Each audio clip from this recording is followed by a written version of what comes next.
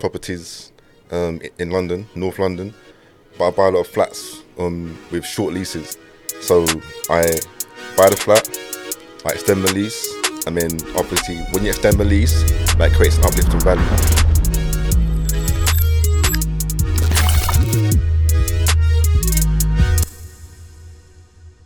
Welcome to another podcast of Ste'S Corner, and today I have a guest all the way down from London, Jason Patterson.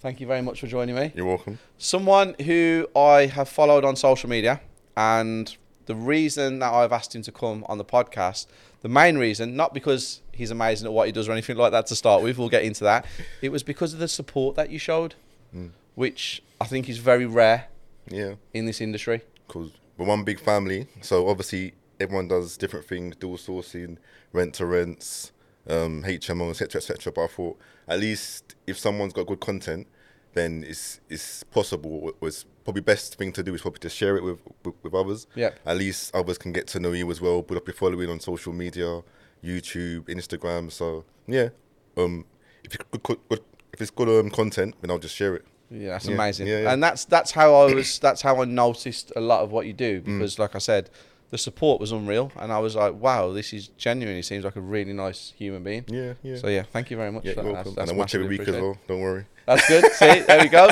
I like that. But I was interested to see the day-to-day running of a normal property investor or developer. Yeah. Because some people just show the good side of it, but you also got the bad side. Yeah. And what happens on a day-to-day basis, at least everyone can just put it out there, make their own informed decisions. Yeah, well, that was the whole point of the weekly, because obviously we do a touch of education, and we have the property circle, which is a network, and I have a massive plan. Me and Isabella have a massive plan for that. But I didn't want people just to think that that's all we was about. I wanted them to see we run a business Monday to Friday of property development. And it's coming across. We're on our 28th week consistently. It's good. So that's really good. So it's good that you've acknowledged it and you watch it, which is really kind. So thank you for that. I really appreciate it. So we're going to go into some bits and pieces about what you do, who you are, and obviously what you offer. Going back to what you just said about the day-to-day side of things, you obviously just saw a clear day-to-day of our COO, Tom, who's had the run around this morning, who wasn't happy at all. Yeah, good days and bad days. Yep, he was burning up when he came in this office. He was bright red. He was ready to lose it. And because you guys was in, he's never met you before, he kept it quite calm. I can see the steam coming off. Yeah, he was not happy. He's literally over there watching us now. Nah, but he's happier now. Give people an insight into what you do and who you are, please. Yeah, so basically I buy a lot of leasehold properties in London, North London, but I buy a lot of flats with short leases. So I buy the flat, I extend the lease, and then obviously when you extend the lease, that creates an uplift in value. So I'll give you like a typical example. You buy a flat, one bedroom flat, worth about 170,000, North London, with a short lease, maybe 6 years, 65 years. You extend the lease, might cost about 15.5 grand or so. Then it brings it up to a particular level, and then the end value might be about 235, 240. So you've created about 40 to 50 grand worth of uplift by just extending the lease. Yeah. So you've basically done a full renovation on a property, but just never had to touch it really, just going to the paperwork. Exactly. So give for me, because I'm not completely savvy on this. I know what it is, and obviously I've been following you, so I understand it. And I think one of your friends, Ricky, did he call you the short lease king or something like that? So that's a good title. These properties that come up for sale with short leases, a lot of people will be scared to touch them because obviously the short leases. When you go to extend it, I'm presuming you have to speak to the owner, or if it's council or something like that. What's the chances of it being extended? Is it just based purely on each individual property, or have you got some kind of formula that you run with? Yeah, well, when I do purchase them, I look for a minimum uplift of about 20 to 25% going forward. But when you're extending a lease, then if you've owned a property for a minimum of 2 years, then the freeholder is obliged to give you a lease extension regardless. It's law. If you apply within the first 2 years of ownership, then they have the option to refuse your request. Okay. Yeah? So there's two main routes. There's an informal route, and then there's the formal route. The formal route is the Section 24 route. Yeah, Section 42 route, sorry. I was going to say Section 24, something that we do, So basically, you write to the freeholder, You say to them, look, I'd like a lease extension to 99 years, to 125 years, or to 90 years above what it is at the moment with peppercorn ground rent. Okay. Yeah, and then they're obliged to obviously give you that extension for a premium going forward. But there's ways around it because the law states that you have to own it for 2 years before you extend the lease.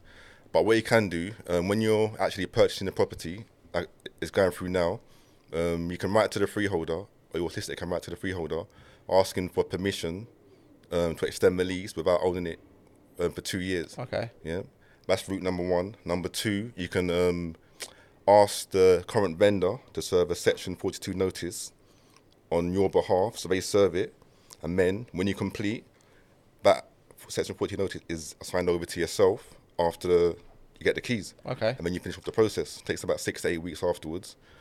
Another method is for you to purchase the leasehold flat, and then you can extend the lease and complete all in the same day. Okay. As long as the vendor's obviously happy with that. Yeah. So there's different ways around it. How the hell did you come across this strategy?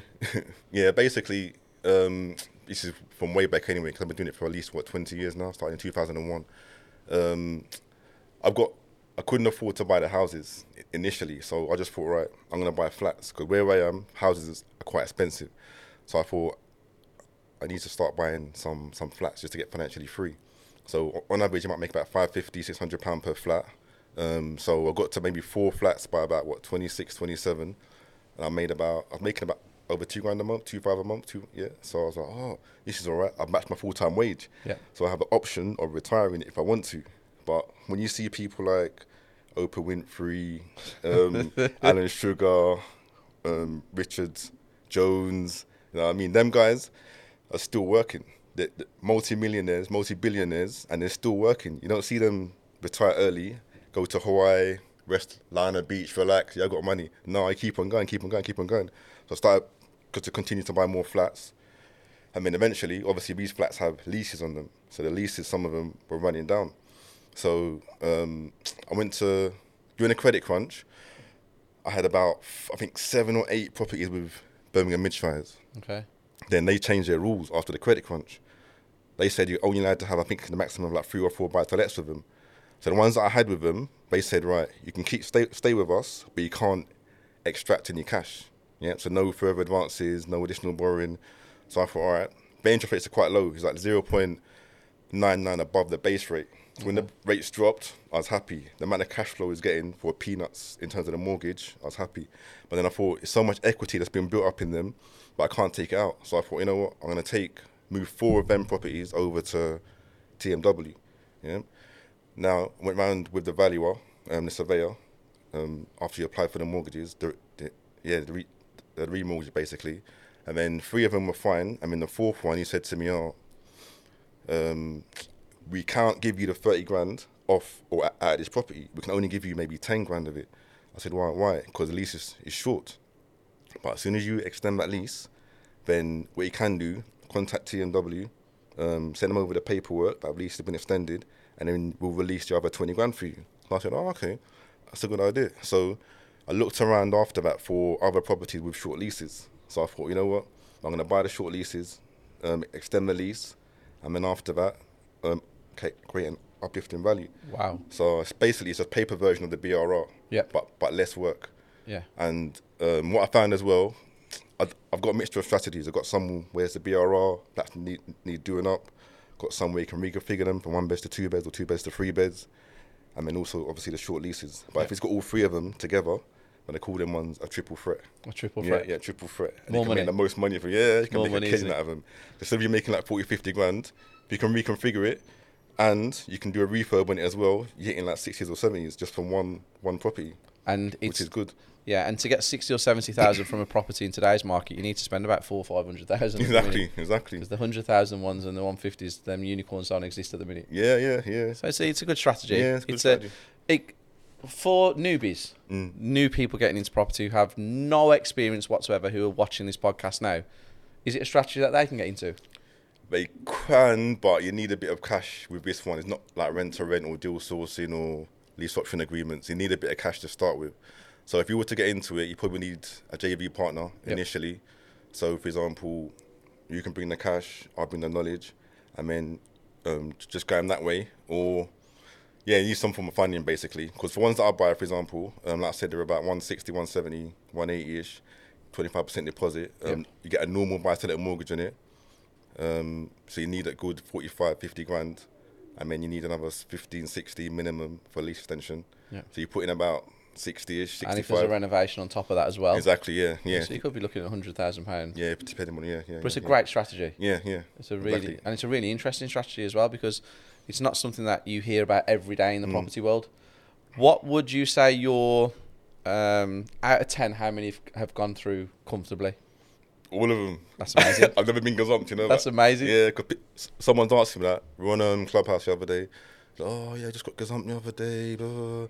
But I was thinking, but wait a minute, I've never been gazumped. Never, ever. Touch wood. Yeah, touch wood. Touch wood. Don't want to go out of here now and then say, still, I got gazumped, a week later. I know. No, I've been lucky. I do all my due diligence. But what helps me is because I buy in the same location a lot of the time, the agents look after me. So they always phone me up and let me know if something's coming on soon. Like I had one about 7-8 days ago. Said, yeah, Jason, we've got one coming up in your favourite location. Like, I just give you the heads up. So when it comes on, you can be first in there. So they always give me first refusal on those properties. So now, because I'm a regular with them and they want my business, they look after me. So even if the vendor's kind of a bit shaky or a bit, I'm not sure if I'm going to sell this, blah, blah, blah, they always try and push it through. Yeah. Which is a good thing. They want their commission, and obviously they want me to have their property so I can come out to them with more business. So, well, that's another thing I talk a lot about. I get a lot of agents calling me up with deals, and I get a lot of stuff sent before it goes onto the market, or I get a lot of stuff where, like you said, I get a nudge before it's coming on the market. And people say to me, Steve, how? What have you done to put yourself in that position? And my answer is always the same: credibility. If I say I'm going to do something, I'm going to do it, and I always follow through. If I've made an offer, and it's make or break, and it's not really going to where it needs to be, I will still go ahead with it. Because as long as I'm not losing money, I'll still go ahead with it, because the agents always come back. Yeah. So what advice would you give as well then on that? Is that the same advice, or is there anything different? Yeah, well, sometimes when you're first starting, like, you might try different areas. You might try Middlesbrough, might try Doncaster, might try Liverpool, might try Manchester, more like a scattergun approach. I wouldn't do that. I'd stick to one area. Do your research, your due diligence, stick to one area first and build up your rapport with the agents in that one area. That will come back to you. So they'll phone you up, like I said, like what happened with us. So we've got one available, blah, blah. So try and plant your seeds in a particular area. So that's how basically I've done it. So for the last 20 years or so, the agents, they've had different managers, but the actual directors know who I am. So whoever the manager of that branch is, they say, look, Jason, we've known him for a long time. Like, give him stuff straight away. So it's best to build up that rapport with the agent or the director, but stick to one area. And then even during bad times, like now, there's a lack of supply in certain areas in the UK. But at least I've got that supply line. So people are phoning me, Jay, like, no properties out there. I'm like, really? So I'm still getting calls. Still getting calls regularly, so I can still buy it. So in times like this, it's good that you got that network or that link, because you've stayed in one particular area rather than have a scattergun approach, like two in Doncaster, like 2 in Birmingham, 2 in Doncaster, Manchester, 2 in Liverpool. It's not a good thing. Sometimes I know people are testing out different areas to see if it works or not, but try and do as much due diligence or research as you can to choose a specific area and then build your rapport in that area. I mean, that will help you long term as well, So, how previously I've read that you was a teacher. How long was you a teacher for? 15 years. And what was you teaching? Maths. I'm the numbers guy. That was it, Numbers guy. It's my whole thing. Whole life is around numbers. I believe life is just numbers, if I'm honest. So it's a bit of a transition, isn't it? From a teacher, where was you at? What school was you? Secondary? Was you? College level. College so level. A-level, GCSEs, okay. All that kind of stuff. So to go from that to this, it's a big jump, really. So it completely 2 different career paths, but the numbers and the things kind of like it works, if that makes sense. Exactly. So what was the transition? Was it just because you wanted a life where you literally dictated it on your terms, or was it just something Yeah. you stumbled onto? Even before that, because I was in Sainsbury's for 11 years, and then transitioned into teaching, and then obviously into property full time. But during Sainsbury's, I managed to buy 5 properties while I was in Sainsbury's. Wow. I was in grocery. So I was putting out the waters, got checkout trains, done a bit of trolleys in the car park, was alright. But yeah, I managed to buy 4 then, and then I went into teaching after that. And when I was in teaching, I was just sitting there one day, just thinking, whoa, like, I've got to stay in this job for the next 40 to 45 years, getting up at 6:30 every morning. It's like bringing homework and marking it. I said, this is too much. This is long. There must be another way out of this. Yeah, whether it's like property or business, starting a business, or stocks and shares, or nowadays crypto as well. Yeah. But I just thought there must be a way of earning regular income, passive income, without actually working for it. So property was the way that I wanted to go, basically. Yeah, because it overlapped a little bit. So I was in Sainsbury's I stayed there after like uni, and then I went into teaching. But while I was about, I think like 22, 23, 24, that's when I started to build a portfolio after that kind of thought. So I thought, this is too much. Yeah. Because I'm not a person that wakes up early. I like waking up late. Even today was like, I have to get up early. But I made it. Yeah. So, but yeah, just that kind of thing. I mean, I noticed that, like I said, after 4 or 5 properties, I matched my full-time wage. So I was thinking, why don't more people do this kind of thing? It's like it's a no-brainer to me. We're not programmed for it though, are we? From young, No. we're not told about this kind of stuff. Yeah, exactly. In school, yeah. Yeah, it's not something they want people to know, because Exactly. we'd all be out doing the same thing, and Yeah. country would just fail. Yeah. So yes, that's some are made to be employees, some are made to be like bosses. yeah. And then by then I had a few actually by then. I mean, the principal came in to a staff meeting one day, and then I think we were merging with another college, and he just said, I think some of the teachers were talking, and then he just said, he just shut them down. I was like, whoa, yeah, when you're one of the, was it? He said, yeah, when you're part of the 150 club, then you can come and speak to me. So I was thinking, 150. Yeah, so in my mind, I was thinking, you know what, all right, 150. How many properties do I need to get 150 a year? Yeah. So I started to calculate it. And then my next goal was to get to 150 with passive income to match the principal's income without actually working, as in like putting the labour. Bold statement he made though, wasn't it? Yeah. What's he doing now? He passed away. Oh, well, can't say anything. He passed away. Yeah. Nana H. Why high? Yeah, he passed away. Can't, Bowel cancer. Kind of can't touch any more on that subject, because obviously it is what it is. But it's a very bold statement to make to somebody in a room, like your salary. It's quite. It's not good, is it? Exactly. So that gave you a bit of motivation. Should we say actually gave you motivation? Yeah, it did. Because too many politics, and then backstabbing and trying to jostle for position, like head of department, director, etc., was too much. So I just thought there's an easier way of doing it. And plus, sometimes you're in the picket line. Yep. So government said, there's no pay increase for the public sector, or you might get 0.5% or 1%, and you have to go on strike. I thought, what 1% of like 25, 30 grand, that's nothing. Yeah, if I increase my rents by a little bit, I've matched that. You know what I mean? So it's not worth it. When you look at it in layman's terms, it's not worth it. No. Yeah, but obviously some people are programmed to work rather than earn income passively. Yeah. So 9 to 5, that's a typical thing in the UK. Yeah. Now, a lot of people do 9 to 5. A lot of people want to get out of 9 to 5, and a lot of people want to stay in the 9 to 5. And there's something to be said about both, about owning your own business or running your own business and chasing your dreams and doing 9 to 5. 9 to 5, I've got a lot of people around me who do it, who, when I speak to them on a Friday, they're like, I don't have to ever think about work now till Monday morning. And you see how happy they are. Friday night, they're out for a meal. Saturday, they're out with family and friends, having a drink. No worries in the world. Sunday, they have Sunday dinner. They watch the football or whatever they're doing, go for a walk, back to work Monday morning. There's something to be said about that. Yeah. Just that each person's built differently. For me, couldn't do it. Exactly. Just haven't got it in my brain. With you did it. Yeah. You had that 9 till 5, and obviously this is why you're in property now, because you wanted to change it. Yeah. What do you say to the people who are in the 9 to 5, who want to do what you have done, but can't physically get up to do it? Is there anything you can say to them? I'd say two things. You can either get a mentor to start you off, or look at all the free material out there. You've got social media, you've got YouTube, TikTok, Instagram, LinkedIn, etc., etc.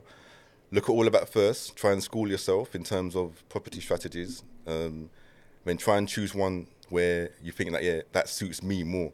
Because there's so many like different ones out there, but sometimes that strategy may not suit you as a person. Because I know people that do HMOs, some do rent-to-rents, some do property development. Yeah, some people like Gavin buys land, gets planning permission and sells it on.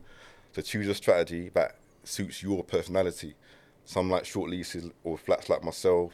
Some people don't like leases at all, too much hassle. So choose a strategy that you like, using the free information that's out there. And then even if for example, you're thinking, all right, it's a bit too much, I've got all this information, I can't take it to the next level or action that, then maybe get someone on board, a mentor, but get a mentor that wants to do your strategy or is doing your strategy that's been there and done it. Yep. So don't choose someone that's got a textbook and say, right, do this, do this, do that. Choose someone that's actually done it, been there, done it, and doing it for you to be mentored by, just so you can move forward. Well, you do mentoring, don't you? Yeah, that's correct. And from what I've come across in this interview and obviously, the podcast, and obviously sitting with you previously with your partner, who is 3 weeks away from dropping. Close, congratulations on that. Thank you. That's gonna be huge, and it's a boy. Yeah, boy. So that's good. But you do mentoring, and you're very humble. You're very down to earth. You can clearly see that from social media as well. Yeah. Very relaxed, and when anybody wants to get into this strategy and they pick a mentor, they need to pick somebody that they relate to, I believe. You have to be relatable to the person. True. And I feel that you have a relatability because you're so easy to speak to and so relaxed. Sometimes these podcasts can be quite forced. This is very just easy. It's a very easy conversation. So so if you do want mentoring and there's something that you physically think that in your head, I can do this strategy that he does, contact him. All the links will be in the description below. Or was it the other way around? The description will be in the link below. That's what it is. But yeah, everything will be down there. All your social medias will be everywhere. So guys, if you do want to get into this, please contact him, have a conversation, and just see what it leads to. You're very relaxed today. You're in a tracksuit. Yeah. You're in a cap. Comfortable. What's your take on this new generation where I'm normally in a tracksuit, cap, jeans, t-shirts. I normally have a chain on, a watch on, and bits and pieces. But now we're back in Birmingham Town Centre. This is Colmore Row. It's quite a prestigious area. I'm struggling because I'm finding that people, doesn't matter what I have, doesn't matter what my portfolio is, doesn't matter what my net worth is, people are looking down on me. And I've seen it over the last 7 weeks. And my initial instinct is to say, fuck you. But unfortunately, that's not how the world works. Because the guys who are in the three-piece suits who don't have anywhere near anything that you've got, or not even the knowledge that you've got, get more respect. Do you have any advice for people out there who are younger, who are trying to get in and relate to people like me and you, but think because we do it, they can do it? What do you have any advice for that? No, well, I do actually. That's good. I'm glad, because that would have been like, okay, next question. Let's go on to the next thing. That's quite good. I'm glad that you do have advice for that. No, everyone's different. So I come from like a corporate, not really corporate, but a formal background. So I used to go in the shirt. When I first started, I used to wear a tie, shirt, trousers, shoes, etc., etc. So I know about the formal kind of life. But when you're more of an entrepreneur or a business person, your style of dress sense kind of changes, as you know already. But it's best to wear things that you feel comfortable with.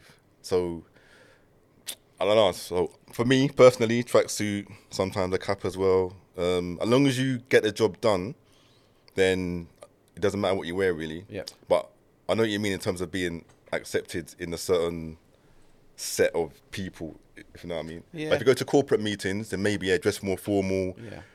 We speak differently to them. They speak more, I don't know. I know what you're trying to get at. I know exactly what you're trying to get at. And the last week, it's really bothered me. I actually talked about it in my weekly yesterday. I actually was sitting in Pret and I just had a conversation about it. More of a rant, really. Yeah. Because a lot of my guys who are here at the office, they've been to a few networking events around the Birmingham area. And a few of the events that they've gone to, they've dressed quite casually. Yeah. And people have just completely ignored them, bypassed them. Yeah, they've gone to another one where the same people are, and they've gone in suits and stuff, and people have paid attention to them. Exactly. And I'm like, is that right? It shouldn't be, but that's the way it is. So, Can it be changed? I doubt it. Yeah, I'm with you on that. I doubt it. But so only way around it is to do probably what you're doing, hold events, 100 people, 150 people, whatever it is, and then we'll be around like-minded people with the same sort of mindset. Then we can dress the way that you want, because they're more open-minded in that sense. I've tried to do that, like you said, with the networking events. The ones that we have where we have 100, 150 people. I'm kind of like, the last networking event that we did, I came in shorts and a t-shirt. And people were walking in and they was in suits and stuff like that. And I take you seriously, some of them do they? Yeah, I don't want to portray to everybody out there, especially the younger generation, because the younger generation is what I want to help. I obviously understand that there is an elite in the UK. There always will be an elite. Doesn't matter how you dress it up, and the elite will always be the three-piece suits, top chain, top tier. You don't even see them, and it runs through. You can't change it.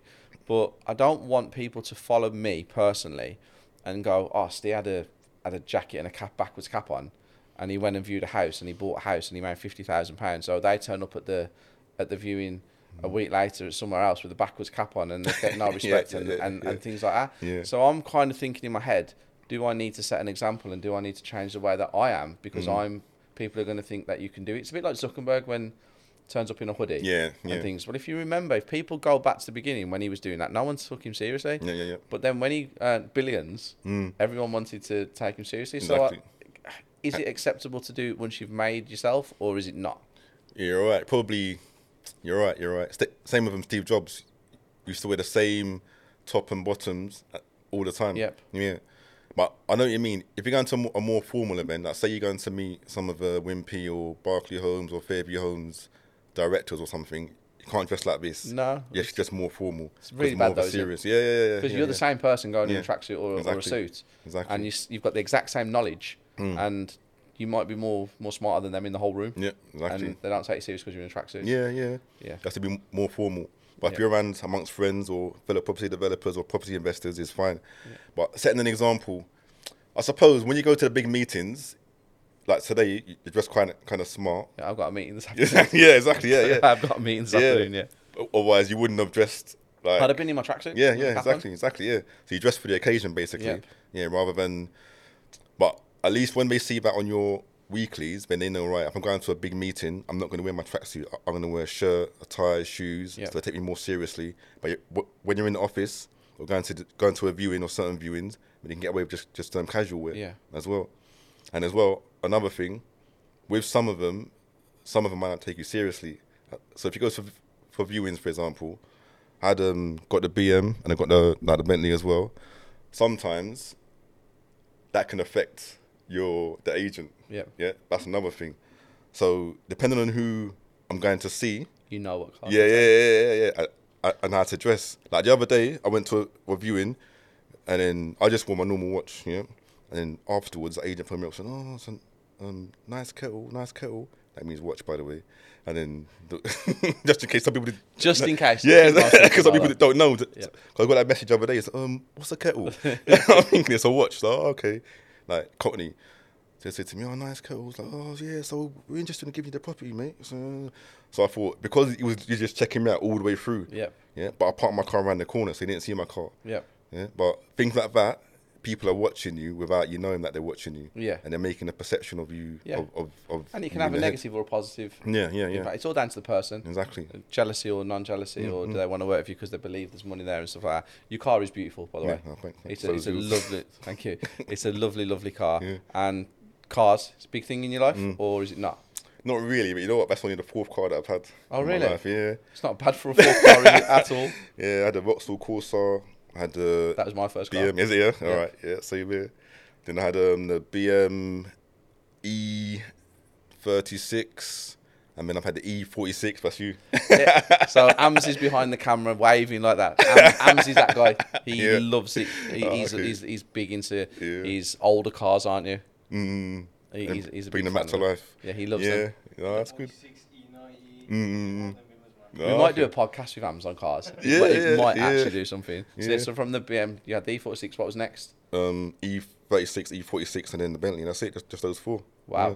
When I kept the E46 for a bit, because obviously certain places you can't go with a certain car to. So I thought, let me have two cars, and then one for this, and then one for that, basically. Yeah. But I got rid of it recently because my partner's got an Audi, so I thought, you know what, let me just get rid of it and then just have the Audi like a second car. Okay. I can share it.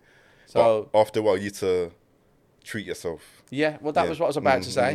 We work so hard, and your car is technically classed as a flashy car. Yeah. Let's be honest. It's not your everyday run-of-the-mill car. Yeah. Do you feel that people judge you because you've got the car and start thinking that you're better than you are? Or do you feel that people look at you and go, fair play to him, he's worked so hard for so long that he's got the car? It's more towards that, because some people know that I kept the BM for like 17 years. Okay. And then they were like, oh, why don't you change your car? Even the agents were like, oh, you got all these properties, why don't you just change your car? I'm like, I'm happy with this, I'm comfortable. Yeah. When you look at Warren Buffett, for example, he lives in the same house since 1970s, drives some simple car, goes to McDonald's in the mornings, he hasn't got a chef in his house that comes to his house. So I'm thinking it's what makes you happy, rather than how much money you got, kind of thing. Cars make me happy. I'll be completely honest with you. And people watch the weekly and watch the channel, and I'm a big car freak. I've always have been a car freak. It's only we've been on social media a year, but this isn't new. I've had these cars for a very long time. What people got to remember is I only drive the car from 6 o'clock in the morning till 7 to go to the office. And I drive it home at 8 o'clock at night till 9 o'clock. And I don't get to drive the car any other time of the day. So that's my enjoyment of my car. People think, oh, he's got a car, he's out. No, I don't get to drive it ever. It's what makes me happy. Exactly. It's like all the hard work I've done, I'm like, that's what I've done it for, and things like that. And I like people who can actually come out to the world and go, yes, I am doing it because I want to buy something. I am trying to build, generational wealth. I'm trying to look after my children, or whatever you're trying to do, or make your family financially free. But I love the people who actually will stand up and go, no, I want a Lamborghini. And I'm going to work to get one. It's goals. And I like that. I like people who can actually say it, because I hear a lot of things from people like money isn't everything. Well, try paying your bills with no money. Exactly. It's having 100 million doesn't make me happy. That's because you've got 100 million. You give 100 million to an unhappy person, they might see it differently to you. Exactly. And it's all down to the individual. So there's no right or wrong answer there, I believe. But your car is lovely. Exactly. It's very, very nice. It's the Lego application. Yeah. Because you don't put in earning it if you're not going to enjoy it. No. So you have to use it to spend just on experiences, holidays, decent house, decent car. All those things are best. Yeah. Otherwise, why are you earning it for? Exactly. It doesn't make sense. Yeah. It's good. Well, 30 minutes is up. It's gone again really quick. And I feel like we've got a really good insight into what you're about and who you are. I would love to do another podcast with you in the future and maybe break down a bit more about what you have got and how it works, and some figures and some numbers and stuff like that. If you're ever open to that, that'd be great. And we're also going to go and do the 30 questions now, which I've talked to you about before. That is really cool. You're going to really like that. But thank you very much for coming down. You're welcome. I really appreciate it, and hope you guys have enjoyed this podcast, because it's a really good insight to people who do different strategies. We don't hear about this strategy very often, and it's something that I don't do, but it's something I will certainly be looking at in the Birmingham area now, because it's so much easier than doing a buy, refurbish, refinance, because you have to deal with builders and stuff. In this case, it's mainly paperwork and using your brain, but it might be a lot easier than dealing with builders, because they are a pain in the arse most times. But yeah, thank you very much for tuning in, and I will catch you soon with another Ste'S Corner in about a week's time.